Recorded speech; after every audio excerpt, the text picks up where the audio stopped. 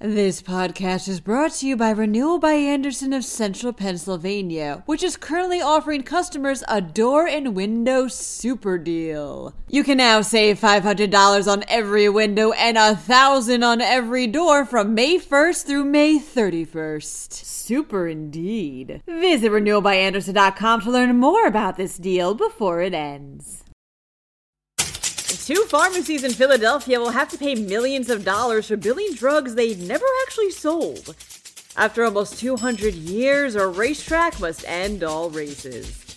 Allegheny County is taking protective measures against rabies in its raccoon population, and a historic home will get a new home. I'm Claudia DeMuro, and you're listening to Today in a PA.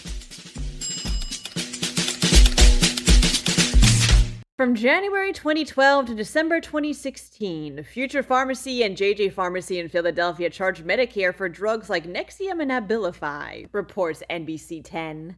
Problem was, according to a statement from the U.S. Attorney General's office, neither of the pharmacies actually ever dispensed any of these drugs.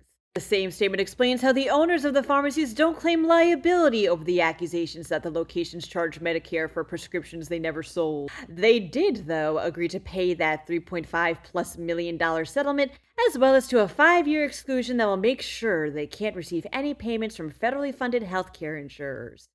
Both stores have also ceased operations.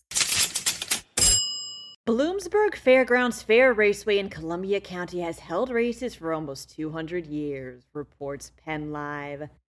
But as of an injunction ruling that occurred on Monday, races at the location are no more. A court ruling shut races at the venue down after concerns were voiced about the noise coming from the track.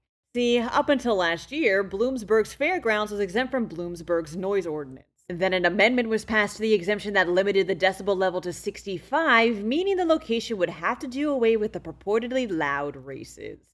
The Fair Association confirmed after the ruling that another event will replace the races, although what that event will be remains to be seen.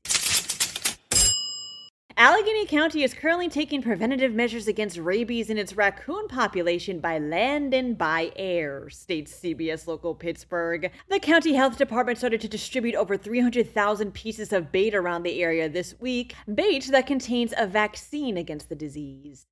If you live in Allegheny County and are worried about your pets eating the bait by mistake, rest assured they won't be harmed. Regardless, please try to keep them away from the bait and avoid touching it yourself too. This distribution will end at the start of September. The historic Hoke House in York County has had quite the run of it in the last few months, says Fox 43. Having stood tall in Spring Grove since 1750, the building was almost torn down after an incoming Rudders bought the land it sits on and applied for an eventually approved demolition permit in February.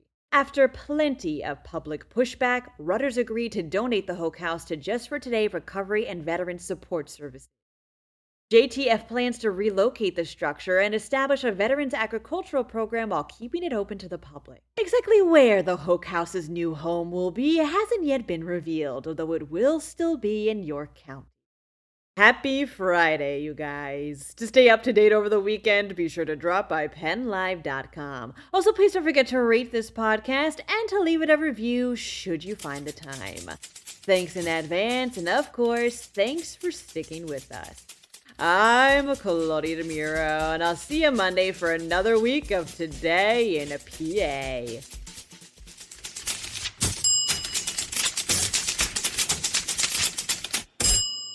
This podcast is brought to you by Renewal by Andersen of Central Pennsylvania, which is currently offering customers a door and window super deal. You can now save $500 on every window and $1,000 on every door from May 1st through May 31st. Super indeed. Visit renewalbyandersen.com to learn more about this deal before it ends.